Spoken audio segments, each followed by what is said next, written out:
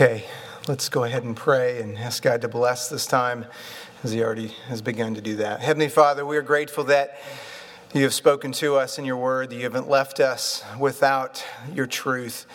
And even more than that, You've placed Your Spirit inside of us in our lives to carry out this truth, to enable to live out who You are.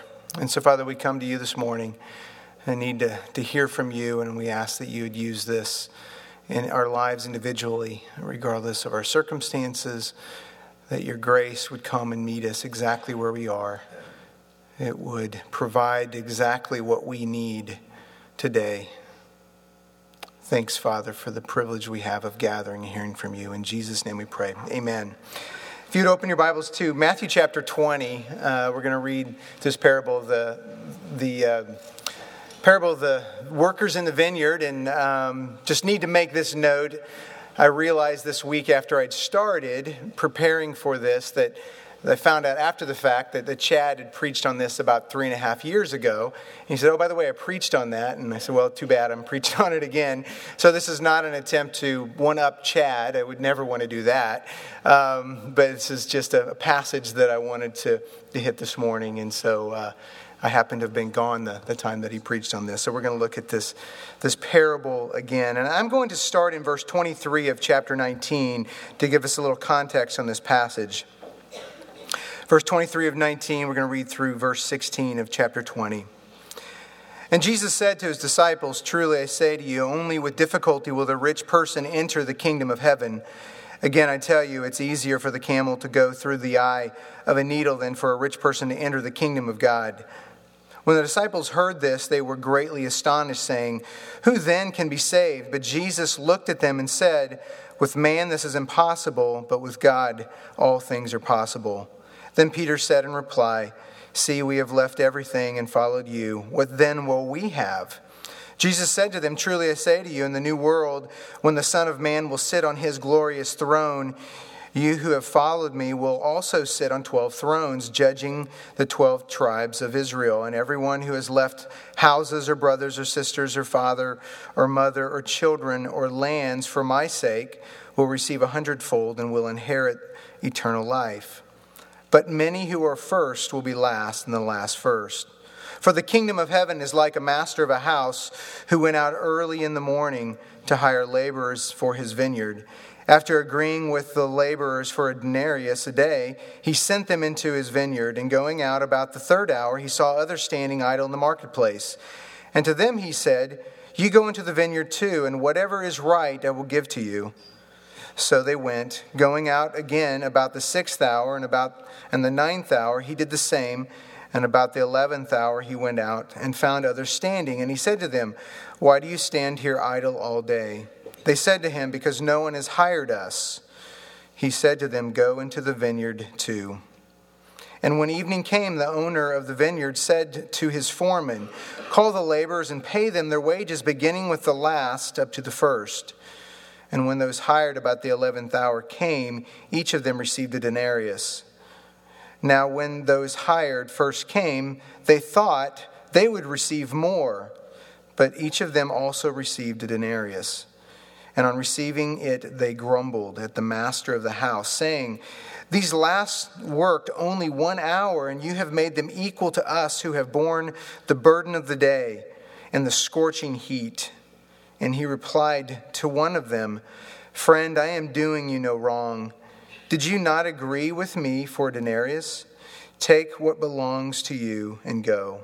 I choose to give to this last worker as I give to you. Am I not allowed to do what I choose with what belongs to me? Or do you begrudge my generosity? So the last will be first and the first last." I don't know about you, but as we read through that passage, it should send any one of us who happens to be living in America with a kind of work ethic that's been built into us, it kind of causes us just to cringe a little bit in our seats. As we see that a man who worked 1 hour is paid the exact same for the exact work of someone who had worked 12 hours. And indeed, they're all paid the same regardless of the amount of hours that they work. We should look at that and go, what's going on here, and should make us just twist just a little bit. In fact, I was telling my wife this last week what I was preaching on in this passage, and she just kind of looked at me and shook her head, and she's, I don't know what to do with that. We all just kind of go, whoa, what do we do with that? But the beauty of the passage is that it's not intended to explain how to pay people. It's not intended to explain labor and wages for us. It's not necessarily going to help us to know whether we pay our children the same amount for doing half of the driveway, removing the snow, or all of it. It's not going to help us know whether we give our kids allowance or not. It's not going to help us know how to pay our employees due to the amount of work that they've done. It's not going to help solve the labor dispute between the NFL owners and the Players Association. Yes, we probably will have a play stoppage come this fall. This isn't going to help so much in that, but what it's going to do is help us understand the nature of the kingdom of God as we look at this parable. Because this parable uses labor and it uses wages, but it's not about labor and wages. This parable is going to tell us and instruct to us about what the kingdom of God is like and what the king is like. It's going to demonstrate for us, I'm going to use this language, the currency of the kingdom of heaven. And it's going to contrast for us a couple of types of currency that we think that is a part of the kingdom of heaven, but Jesus wants to correct their thinking as he wants to correct ours of what really matters in the kingdom of God and what's really there. So parables are a story. They are a tool that Jesus uses to communicate to his listeners, to communicate to us, to paint a picture for us of what the kingdom of God is like. In this, he uses the phrase, the kingdom of heaven, to start out the parable. It's like this master. And so he says, it's like this. And so there's two tiers to this story that Jesus is telling.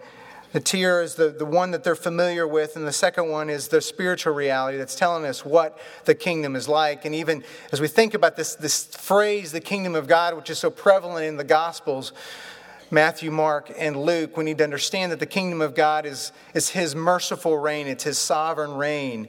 Then it came and it was made known in the person of Jesus Christ. And his kingdom still is present, and yet it's still progressing. There's a sense in which this kingdom will be consummated. It will be finished in some day. And he refers to this day in the regeneration or in the new world, it will be completed. And so the kingdom of God is something that is real. It's now, it reveals his reign, his sovereignty, even now, and yet not complete. It will be completed at some point in time. So we live in the middle of that, the alreadiness of it, as well as we wait for it to be completed. But it's a picture of his sovereign rule and reign. And this particular parable, and many of them, what happens is, if you want to find the meaning, if you want to find what the point of the parable is, you want to find that point at which what happens is most unexpected. Where you want to find the surprise for the hearer and for the reader to read this and find that point where you're surprised at what happens. And you're going to find or locate the meaning of the parable at that point. And indeed, the surprise in this parable, what is most unexpected, is that point when all of the laborers come forward and we find that the laborers that had worked only 1 hour receive the exact same amount, a day's wage, as everybody else who had worked 2 and 6 and 9 and 12 hours. And that's the point at which we turn in our seats and we kind of wonder what's going on here. And the hearers in the day would have had the same kind of offense. What is happening here? How can the kingdom be like this? And it's that point we're going to find what the meaning of the parable really is all about. The context as this flows in the book of Matthew, there's a couple of different ways. One, in the broader context of Matthew, we find that Jesus is on his way from Galilee to Jerusalem. And so this will find him moving towards Jerusalem in this passage. And he's moving towards Jerusalem, of course, to meet his crucifixion, to lay his life down on our behalf. And so we see that there's a preparation going on in this pattern, this place, as Jesus attempts to prepare his disciples for his crucifixion and for his resurrection, even though they're not going to quite get it. But there's something else that's going on thematically in the book of Matthew here. One of the things that you'll find is that Matthew is wanting to to locate the focus of Jesus' ministry. We're going to see an expansion of that ministry. Earlier on, we see that his focus on the nation of Israel. And so it's in that place that he would go directly to them. But as his ministry expands, as he goes to the cross, as he dies and he is raised to life, we see that ministry expands to the nations. And so it leaves the nation of Israel as they reject him and is expanded to the nations of all. So leaving the ethnicity of Israel behind to say now it's for all nations, not just for one nation as it had always been.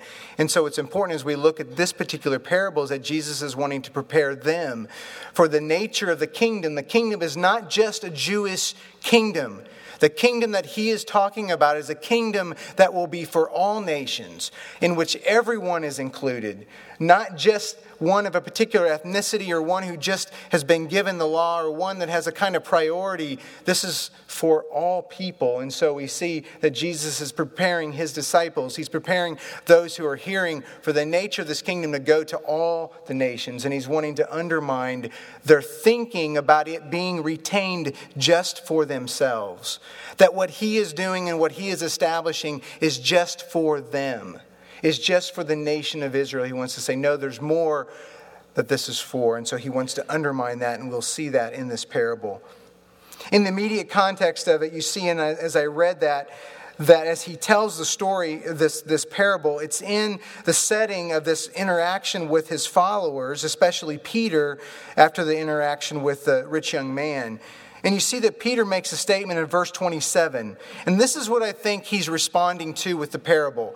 I think it's to this thought, this sentiment, this idea that Peter carries that he tells the parable against. And indeed, he speaks against anyone who thinks like this, who carries this idea. And Peter says in verse 27, "Then Peter said in reply, 'See, we have left everything and followed you. What then will we have?'" What is it that we get out of this deal, Jesus? See what we have done? Now, Jesus rebukes him generally and then more specifically in the parable. Here, immediately afterwards, he says, yes, you're right. There's a sense in which you will gain something, and that's good. But he ends that chapter with that line, "But many who are first will be last, and the last first."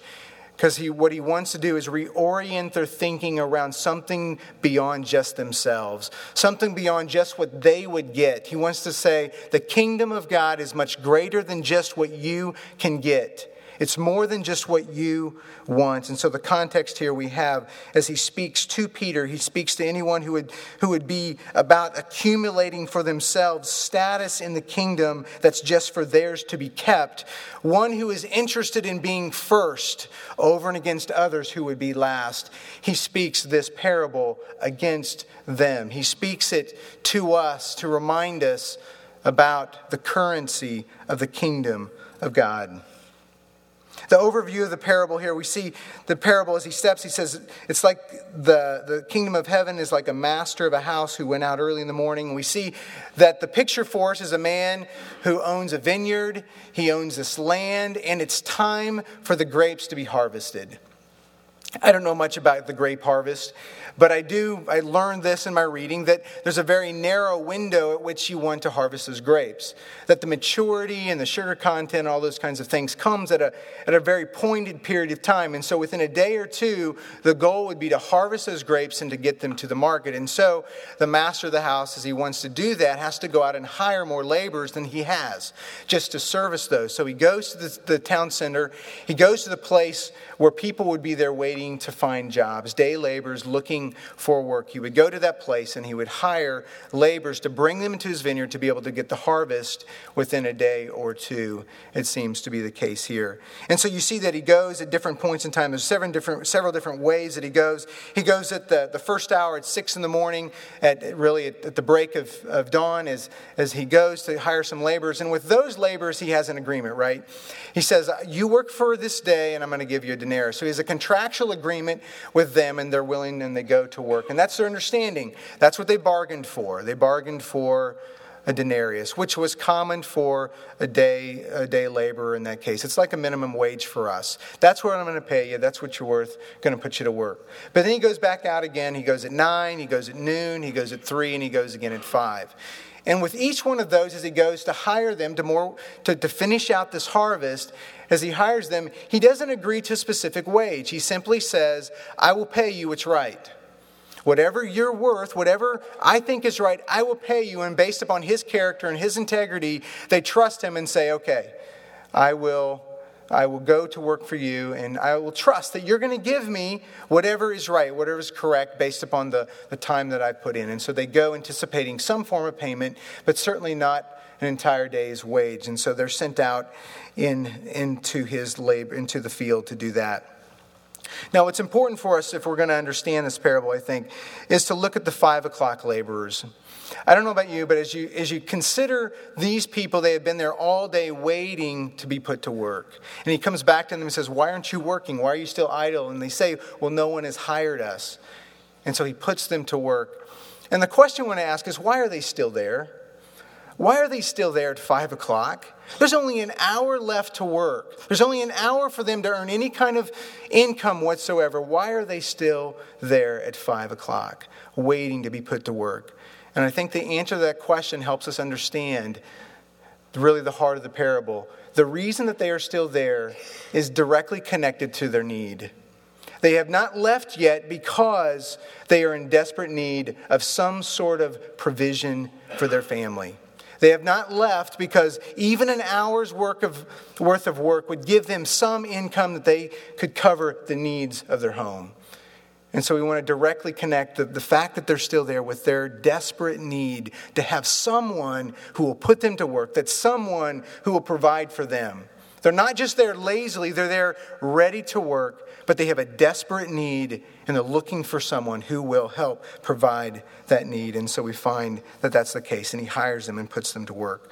And of course, he calls at the end of the day, he calls his foreman to bring them through and to pay each one of them as was the custom. And indeed, it was a part of the law of Israel that they would pay them at the end of each day because they needed that money to buy food for the evening, to buy food for the next morning. So they lived literally day to day. So they would receive their wage, and then they would literally take that money and go buy the food that they would need for that evening and for the next day.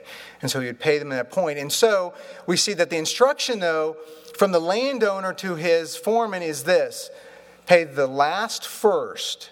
I want these who have showed up at 5 o'clock and only worked an hour, I want you to pay them first. And of course, we find that as they come through, they're paid an entire day's wage. They're given an entire day's wage for 1 hour of work. And of course, the 3 o'clock workers, the same thing. And the noon and the 9 o'clock workers. Of course, as they come through, we see, and what's put on display here is the great generosity of the landowner. The one who's looked at their need and said, I'm going to provide for you. And we see that his generosity is put on display. And you can only imagine what that would be like to have come through and be paid for an entire day, to have your entire needs covered by just 1 hour of work, which was only what you could offer.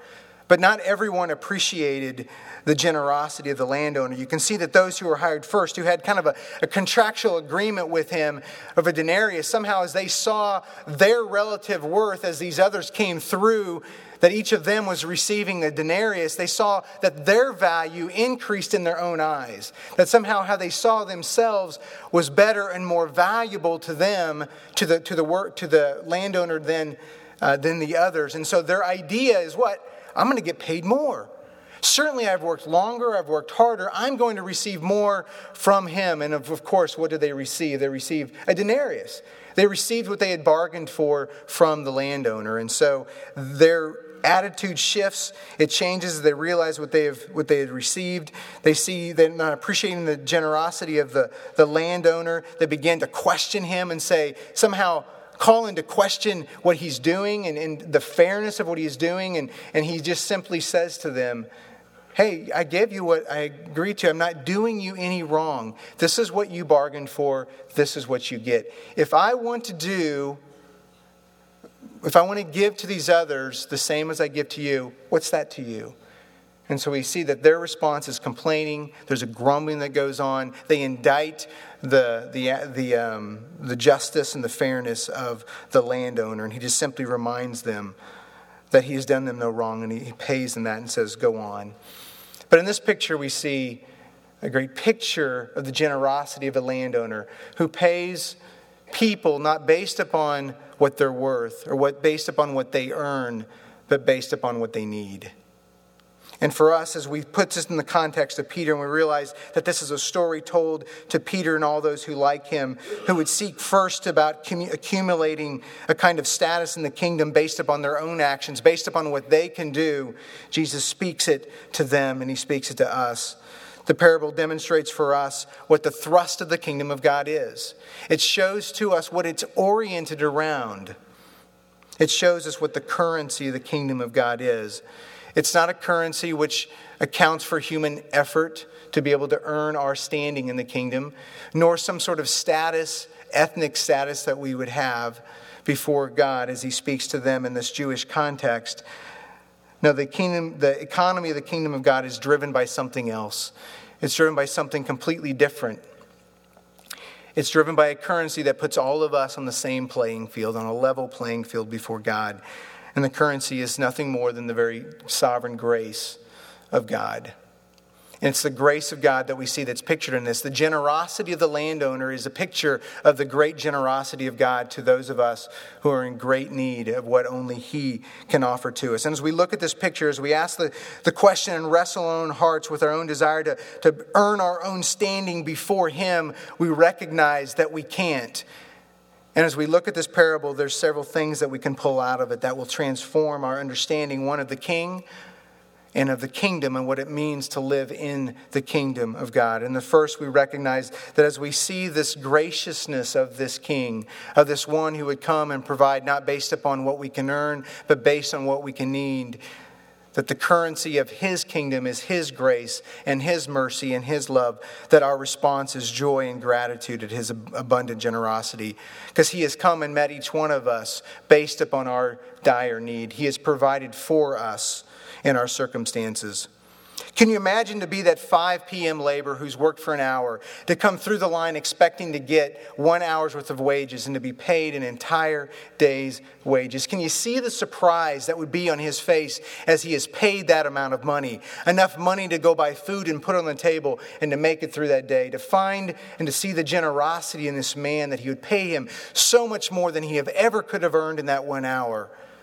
But for those of us who look at this scenario and we see and we compare the 6 o'clock labor, and we've been there, we've worked all day, and then there's those who show up at 5 and we go, that's not fair.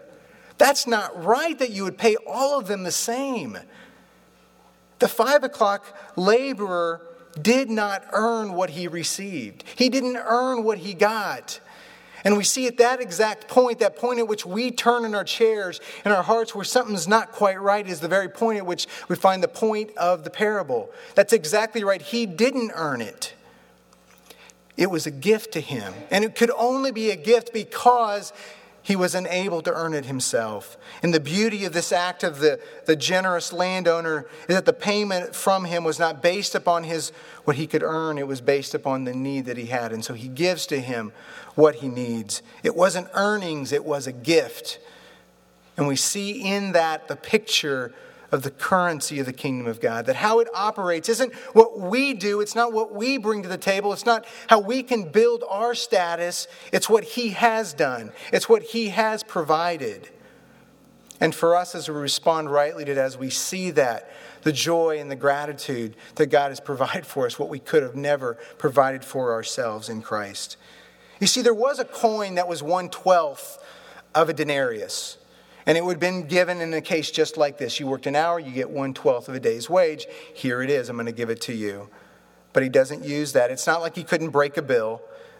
He purposely gives him exactly what he needs to cover his need. The laborer is in need, and he provides for that. And all of us are in the exact same boat, only to an infinite degree. We have 1 hour to work, and we have an infinite amount of debt that we have to pay. We need to provision for ourselves, and we can't earn it ourselves. The only thing we can do is rest in the generosity of the landowner who will provide for our needs. You see, when man comes to God, he does not receive a carefully calculated portion of divine grace. God doesn't come to us and give us just a slice of it. He doesn't give us just what we earned or the goodness that we earned it. He lavishes his love upon us. He pours it out upon us. He generously gives to us infinitely more than we could ever deserve. In fact, exactly opposite of what we do deserve.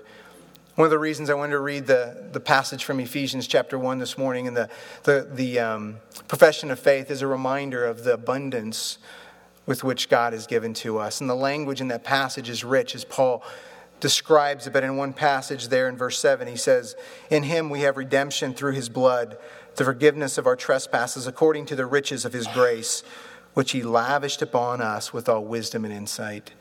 He didn't just kind of give it out just a little bit. He didn't just kind of pour out just enough in a trickle. But Paul used the language of lavished. He poured it out in abundance upon us, that which we needed. Not just a part, not just a little piece, not just a little piece based upon 1/12 of what we could earn. But in his generosity, he gives us the great amount that Christ had purchased for us on the cross. And so we see the generosity of this landowner, the generosity of our God who would pay us according to our need. My dad used to tell me a story. I heard it a number of different times growing up. But as a kid, he grew up in that era where every kid worked. And he worked a lot as a kid and very poor and just to put food on the table. And one particular job he had was a job in which he said he got $10 a week. He would work. He would show up and he would work 5 days a week, get $10 a week. And he said, that was good money for me in that day and age. And he worked hard and he was there on time. Well, he used to bike to work and it was on rock roads and you know how that goes. One particular morning he had a flat tire and he was about 5 minutes late to work as a result of his flat tire, trying to be there and all that. Well, he said as the week came to its end and he got his paycheck, he looked at the paycheck and the owner had docked him 1 penny. He had written a check for $9.99. And the reason he had done that is because he'd been 5 minutes late that one day to work. Now, my dad, if you knew my dad, didn't like that even as a kid. And the guy said, well, I guess I'll see you Monday morning. My dad looks at me and says, no, you won't. And he wanted to tell me, as he told me the story, he just said, I just couldn't work for a guy that was that stingy. I couldn't work for a guy who would dock me a penny because I had a flat tire. And I tell that story by contrast of the exact opposite of the way God treats us. He doesn't dock us for something we've done. He completely provides for us in abundance. He doesn't carve off a penny or a nickel or a little bit of his grace or a little bit of his love because of something we done or something we didn't do right or some mistake that we made. His grace is full and it's abundant and it's presently available for all of us, regardless of our ability to obtain it, regardless of our ability to earn it or to work for it. And we see that this landowner, this one who has called us, as we see a picture of this generosity, should bring great joy and gratitude as we recognize what he has done for us. But the second thing it does for us, not only joy and gratitude at his generosity, it also does something in the way we relate with one another, the way that we see his generosity as it spills over, as it is in the life of others, because it eliminates the need for me to ask the question, what's in it for me? It eliminates the need for me to ask the question, what benefit do I get out of this deal? Because that's our tendency, right? That's what we tend to do is say, I will do so much, but what are you going to do for me? Or to look around and find what he's done for others and think somehow I deserve more. You see, as we realize what he has done for us, that the currency of the kingdom is his grace, there's no place to ask those kinds of questions. There's no place to ask who's first or who's last, or to try to find a position that would put myself above someone else. There's no place for that kind of language for me to accumulate some sort of advantage above someone else. It's alien to the kingdom of God when the only currency that matters is the grace of God. At the same time, there's no place for comparison, of looking around and seeing what God's given to others that he hasn't given to me, or how somehow it's been unfair in the way he's been generous to others and not to me. That somehow I see my relative worth in relation to others. There's no place for that kind of comparison in the kingdom of God when we realize who we are and what he has done for us, that he has blessed us in the heavenlies with every spiritual blessing. We have everything we need, that all of our needs are covered, especially spiritually. That our standing before him is completely taken care of, as well as he said he will meet our needs here in this world. He will cover our needs. He will take care of us and provide for us. And I know for me, as I look at my own heart, I find very, very clearly as I look around at others, how easily envy and jealousy can grow in my own life. And I see what others have, or how easy it seems to be for others, or I see gifts that others have, or I see financial freedom or wherewithal that other people's have that I would want, or fill in the blank of those things, and I see it as a sign of God's generosity to others. But what about to me? And I'll accumulate or pile up my own works, the things I've done, or look what I've done before you in some way to try to build my case before him that I should receive as much or more than others, to place me at the first or second or third, but at least above and beyond others. And so we see that this easily grows in our hearts, just like those first-hour hirees who look and see their relative worth is greater and begin to complain against the landowner. I find myself there. But when we recognize that nothing we have has come from me, that everything is a gift from him, and that everything comes ultimately from him, that all of us have, that it didn't originate with us, but came from him, we can enjoy and delight in the blessings that he's given to us and the blessings that he's given to others. So there's no place for comparison. There's no place for it. It eliminates the need to even ask the question, what's in it for me? In fact, the language of first and second and third in the kingdom of God becomes completely obsolete. It's not even necessary as we realize the way that he has poured out his grace upon us. In this economy where the currency is God's grace, that's the only thing that matters, not anything that I can bring to the table. So it eliminates the need to ask what's in it for me. Well, finally, as we look at the passage, there's something else that it speaks to us. And at the end of the passage, we see a kind of warning, as indeed the entire parable is about. But the warning is to those of us, again, who struggle with that. And the two questions that the landowner asks reveals the heart of those who were hired first and somehow expected more. The two questions he asks are really rhetorical because the answer is clear on both accounts. The first one he asks is, am I not allowed to do what I choose with what belongs to me? Can I not do what I want to with what's mine? The clear answer is, of course you can. It's yours. The second question he asks is, do you begrudge my generosity? And the answer to that one, of course, is yes too. You do begrudge my generosity. You have not appreciated the way that I've been generous to you as well as to these others. And when everything has come from grace, there's no place for us to step into, if you will, the realm of who God is and to somehow instruct him on what he should do with what's his. Another way to reorient that first question is it's as if God would say to us, who are you to tell me what I can do with what's mine? Who are you to instruct me in how I should govern my affairs, to do with what I possess? And each one of us, as we recognize ourselves there at that point in time, realizing what he has already provided for us, it's a great time just to shut our mouths and to repent of our sin and say, you know what? You've been generous. You do whatever you want to with what's yours. I'll step to the side. You've been generous to me. As we realize that the riches of this grace has been poured out upon us, those who deserve punishment, that we realize there's no place or nor interest in attempting to govern what God would do, what he would choose to do with what's his. We find this kind of attitude that's within us. And he says, I can do what I want to with what's mine, and we heartily agree. The second question he asks is, do you begrudge my generosity? Are you jealous because I am good? Are you jealous because I am generous? Are you mad because I choose to be good to others? And we find ourselves at that point at times where we are angry when we see the goodness of God poured out on others, when we ourselves wish we had more. We look at those points in time when we want to build our own case. We want to point out, like Peter did to God, look what I've done. Don't I deserve more? Do you begrudge my generosity? Are you jealous because I have been generous? And we say, yeah, we're there. When we find ourselves changing the currency of the kingdom such that we can have some kind of leverage on God to instruct him. We want to move the currency from his grace to our effort or our faithfulness or our goodness or our work that we've done. And in that way we can bring some leverage on God to get him to do what we want him to do. When we find that we are discontent and jealous at the blessing that he bestows on others.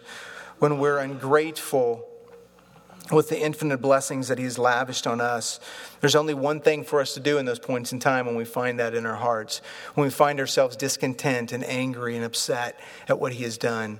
It's the point in time for us to repent of our sin, to shut our mouths, and acknowledge that he is God. To ask him to open our eyes, to ask him to help us to see the riches of his grace, to ask him to show us what he has done for us, to see what he has provided for us in abundance already, and to receive this gracious warning from him and to remember his grace. As we understand what the currency of the kingdom is, it's the grace of God. It brings a kind of gratitude and joy and security as we rest in that.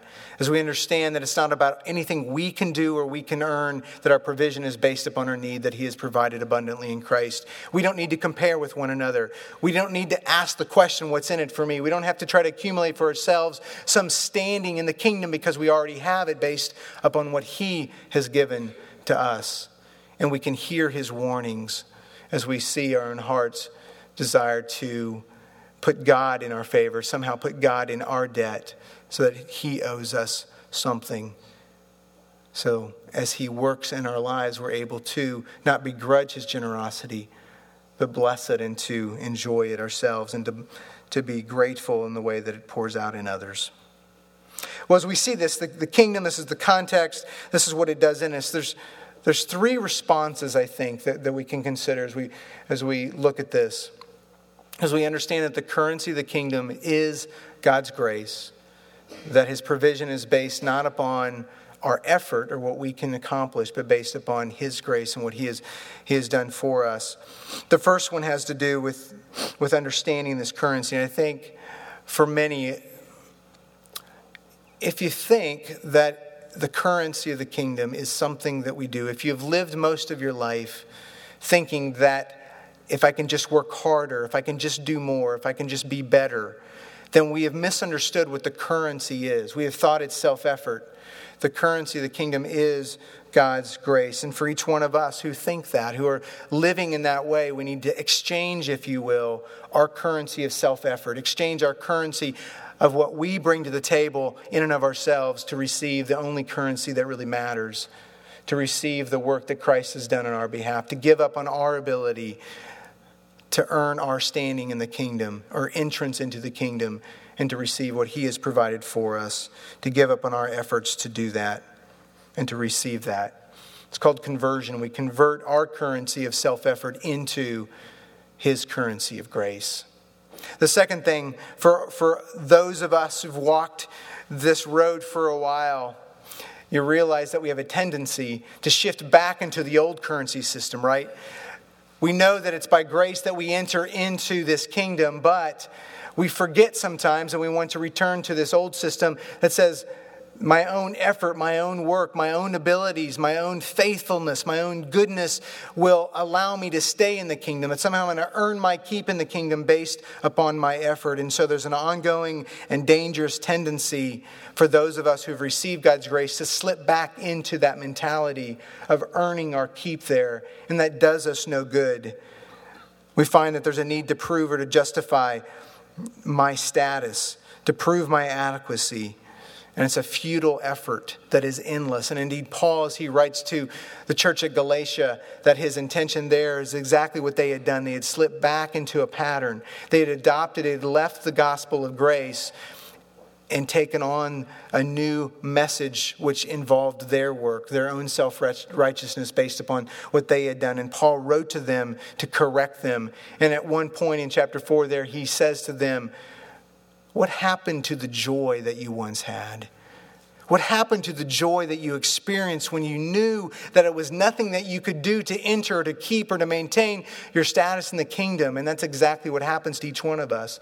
The joy just evacuates from our lives. When we think now it's up to us to maintain our status, and we turn away from what God has provided for us, and we work to ourselves. And as Jerry Bridges would say, we need to preach the gospel, the truth, that God has provided for all that we need each day to ourselves. So we see there's a tendency that's there that we need to, as we live and understand of his grace, we can stay away from, we move away from that. There's a third response I think it's important to us. Lest we think that entering the kingdom means nothing else. It means he pays us for no work. He pays us for nothing at all. We misunderstand the nature of the kingdom. As we enter into it by his grace, as he provides for our needs, we now have the opportunity to work and to serve him in the kingdom, to take the blessings that he's given to us and to pass on to others, to pass those on to others who need to experience that as well. And so we have an opportunity to witness for the King who's brought us in and paid us much more than we deserved, the one who has provided for our infinite need by his infinite payment in his Son. And we have the great joy of witnessing to that, and we see a transformation take place in our lives. Now, I want to return back to Peter here as I conclude. If we look at Peter, and there's a transformation we see in Peter's life. And, Peter really is kind of the whipping boy for us in the church. As we look at him, we see all the things that he basically says the things that we think but just wouldn't say. And as we go back to verse 27 of chapter 19, and we see the statement that he makes that Jesus tells this parable toward when he says, "See, we have left everything to follow you. What then will we have?" We see there that Peter is asking the self-centered question, right? What do I get out of this deal? But the beauty as we understand and enter into the kingdom, as we understand what God has provided for us, that his grace is sufficient for us, and we no longer, not only can't we, that no longer do we want to try to earn our standing because of what he's done.